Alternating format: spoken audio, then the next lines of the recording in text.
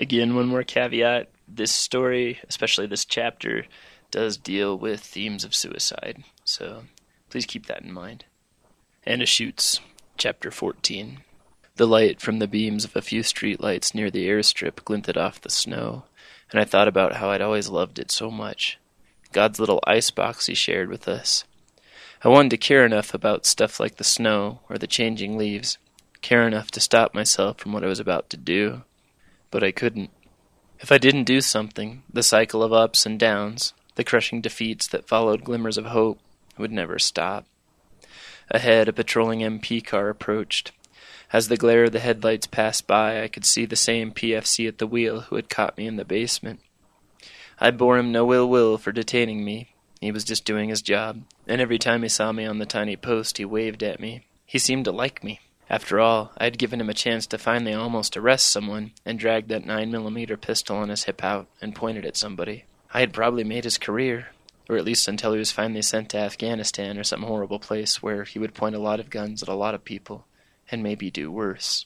I turned off the road and headed up the little trail into the woods to my tree. The branches were denuded of leaves, and the full moon was bouncing its glow off the fresh snow, lighting up the woods like it was noon. I stopped in the silvery darkness and smiled. It was so beautiful to see it like midday in the middle of the night. I found the ugly cross-hatching I had scratched into the tree base, and crouched to dig in the snowy ground, thankful it wasn't frozen yet. Eventually the bullet appeared in the earth, and I pulled it from the dirt. Prying the cap off the cigar case, I slid the mean little device into my palm, and held it up to the glow of the moon. The brass was still bright, and the projectile still gleamed down to its sharpened tip. There was no rust or discoloration around the primer on the base. By all indications, it was still a live round. I wasn't sure how I felt about it, now that I was having to put my fantasies into practice, so I chose not to think about it, and got moving. Just like jumping out of a plane, or climbing a high tower without a net, or any of the other stupid things we did. You just did it. Not looking forward or back. You'll feel better when it's over, is what we told ourselves if we even gave it that much thought. It felt like an eon ago that I had last rolled the chilly metallic little charm over my fingers with its familiar reassuring powers, but time wouldn't matter soon. I slid it into my sock where it rested next to Anna's ID tag/toe tag and the original charcoal drawing of her. I had an empty M16 magazine we'd used in training in my waistband. I would use it to seat the bullet correctly in the chamber when I got my rifle. I jogged back to the arms room in the same building where the barred windows of my lair had called to me. Pulling open the door, I slowly walked down the hall, hearing my damp shoes squeak on the tiles, and stared at the arms room door. I knew that if I was going to do it, there would be no going back, no stops or starts. I would have to jam the key card into the slot in the wall, open the big metal portal, and then quickly load one of the rifles with my stolen bullet, and point it under my skull, and then pull the trigger, before I chickened out, or was discovered by one of the guys on charge of quarters making his rounds. My palms were slimy with sweat, and my heart beat against my temples. I held the card out, hovering in the chilly air. I closed my eyes and made a slow, long thrust into the slot. Some big old lock inside of the old vault made a clicking and then a clacking sound. I had heard it before when Jenkins had opened up the old space. I opened the heavy old door and stared in. There were metal gun racks along the walls, now emptied, as most of the weapons were in Iraq with the rest of the company. However, in the corner was the meager collection of rifles kept behind for Rear D. I stared at them a second longer, like a kid, waiting to make a big purchase he was unsure of. I pulled the empty magazine from under my waistband, then produced the round and slid it into the top of the mag. It was shaking in my wet hand. I felt a nervous excitement, almost like I was about to lose my virginity, or get in a fight. I moved towards the line of weapons, smelling the clinging stink of gun oil. I pulled my assigned rifle from the rack, buttstock number 024, and slid my palm over the pistol grip. The thing about an M16 is that it just feels so good, so ergonomic, like it just wants to vacuum seal to all the sweet spots of your body, burrowing into the web of skin between thumb and fingers, that nice little groove under your cheekbone resting on top of the stock as you lay in the dirt waiting for an ambush, the butt resting in the crook of your shoulder like a coiled snake. I felt it make contact with all those familiar parts, and just as I was about to enjoy it, I felt it make contact with all those old familiar spots. Just as I was about to enjoy it, though, I wondered if this would be, in fact, one of the last things I'd ever feel. I slid the mag into the magazine well, and slapped up on the base of it to make sure it was seated. Slowly I pulled the charging handle back, and watched through the ejection port as the bolt slid rearward. I rode the charging handle forward, letting it cruise under my hooked finger. The steel bolt caught the brass at the back of the projectile at the top of the mag and was driven into the chamber, nose first. It slid home, and I sort of hoped that a malfunction or a catastrophic error might occur, as if a failure might be a sign or omen that I shouldn't do it. I stopped to listen to the silence of the room and felt the cold. My stomach was reeling, and my heart thumped in spite of my growing numbness. My trembling hands caused the rifle to jiggle slightly. I cursed under my breath and squatted on the old concrete floor of the arms room. I'd never pointed a gun at myself before, especially not one with a live round in it waiting to go off. I took a breath and slowly raised the muzzle up towards my soft palate, then held it. Come on, just like Kurt Cobain or all those pictures you look at, like all the other things you've done, just hurry up and it'll all be over. I closed my eyes and tried to think about Anna. 1, 2, 3, pull, and you'll be with her. Anna, I said under my breath as I felt the cold, oily muzzle slide smoothly along my razor stubble. The safety was off. There would be no false fires, no practices, just a few pounds of pressure, and then, Anna, please be there, I thought, as a quivering trigger finger slowly began to bend into the trigger well. It was a shaking little worm on a hook as it began to slowly sink lower. I grimaced in the chilly room, staring at the far wall of weapons lined up, dress-right dress, like the soldiers who used them. The tension on my pointer finger was growing, slowly being pulled down by its own weight, slowly and painfully like the movement of a glacier, and my heart slammed against my chest as I felt the last bit of slack on the trigger go taut. Anna, I pleaded under my breath. A hand as cold as an ice block wrapped around my shoulder and froze my breath. I spun around. The same sad eyes, the same pretty face. Anna! I leaned in and wrapped my arms around her icy frame. I felt like a desperate kid who finally finds his parents after being lost in the store. Her icy hands rubbed my back soothingly. The rifle still dangled from my right hand as I embraced her, and I clicked the safety on before dropping it to the ground with a clatter, half wondering if maybe I had in fact shot myself. I leaned back and stared into those sad brown eyes, and then kissed her. It was incredibly cold, but I didn't let it stop me. Where were you? I heard the hurt in my own voice. She looked down for a moment, then leaned in and whispered, You cannot do this. Her voice sounded slow, like it was coming through a haze of water, but even then I could hear the urgency. I can't keep going. Something hot and wet pooled in my eyes. She shook her head. You can't do this. I pulled back from her and looked into her eyes. Why didn't you tell me you were going to leave me? I could feel tears coming over the edges of my eyelids, and I wiped them away with the back of my hand. She studied me for a moment, almost with a maternal expression, and then said, You would have been here even sooner if I had told you. She pointed at the arms room. She was right. The only thing that had kept me going this long, aside from my vacations with the Nazis, was hoping to see her again.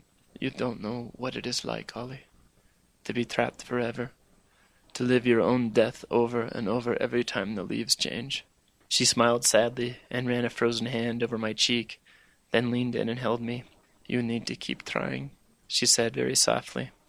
I don't want this to be what you see forever. Anna, I began. I wanted to tell her I was sorry about what had happened in the clinic.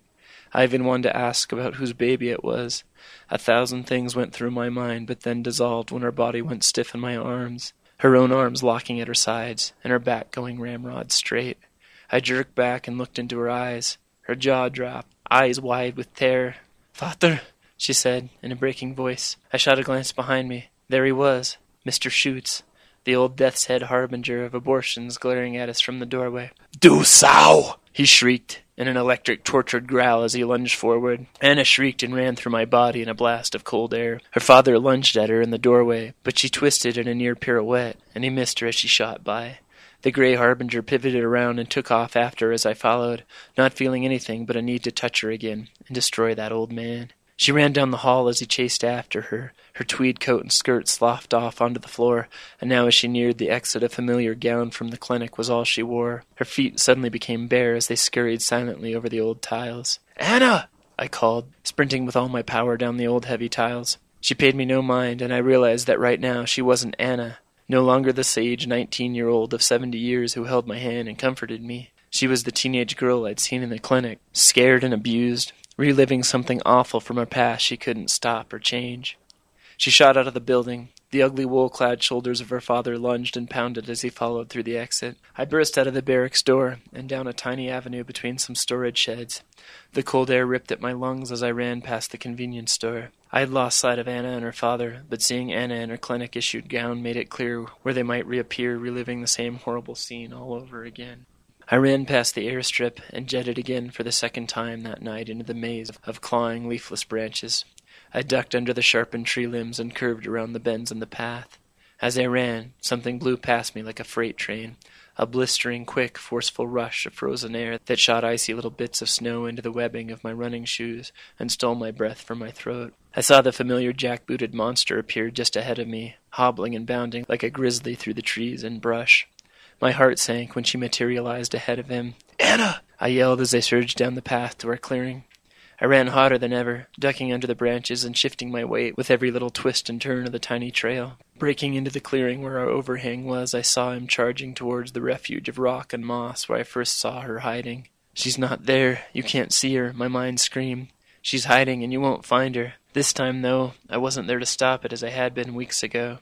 To snap Anna out of the memory she was compelled to relive and replay of what her father did all those years ago.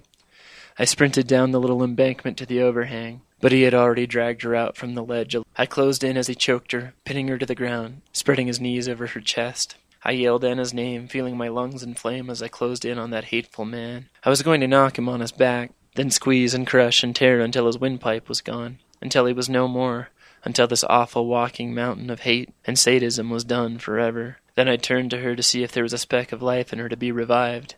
One last little bit of tangible evidence of the tentative link between us to call her back to me.